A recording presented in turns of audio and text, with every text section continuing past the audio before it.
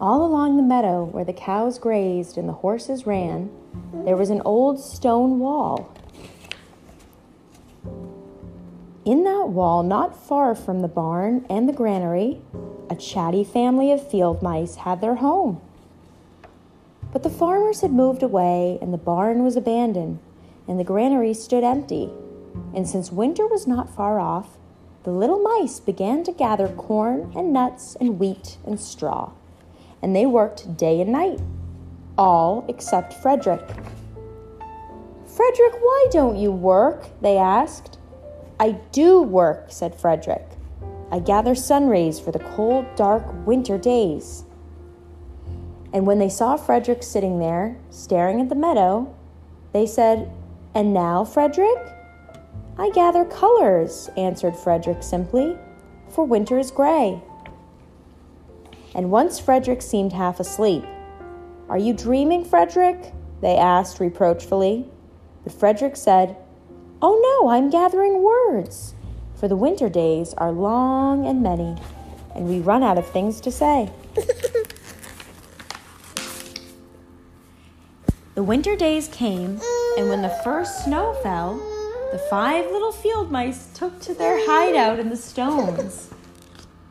In the beginning, there was lots to eat, and the mice told stories of foolish foxes and silly cats. They were a happy family.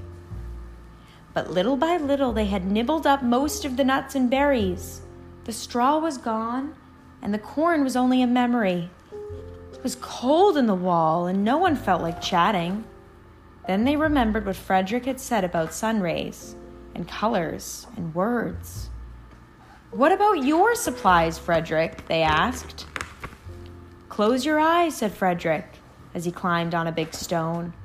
"Now I send you these rays of sun. Do you feel their golden glow?" And as Frederick spoke of the sun, the 4 little mice began to feel warmer. Was it Frederick's voice? Was it magic? "And how about the colors, Frederick?" they asked anxiously. "Well, close your eyes again," Frederick said. And when he told them of the berry periwinkles, the red poppies and the yellow wheat, and the green leaves of the berry bush, they saw the colors as clearly as if they'd been painted in their minds. "And the words, Frederick?" Frederick cleared his throat,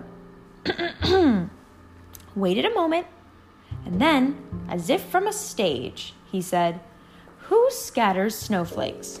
Who melts the ice? Who spoils the weather? Who makes it nice? Who grows the 4-leaf clovers in June? Who dims the daylight? Who lights the moon? 4 little field mice who live in the sky. 4 little field mice, you and I. One is the spring mouse who turns on the showers. Then comes the summer who paints in the flowers. The fall mouse is next with walnuts and wheat. And winter is last with cold little feet. Aren't we lucky the seasons are 4? Think of a year with 1 less or 1 more."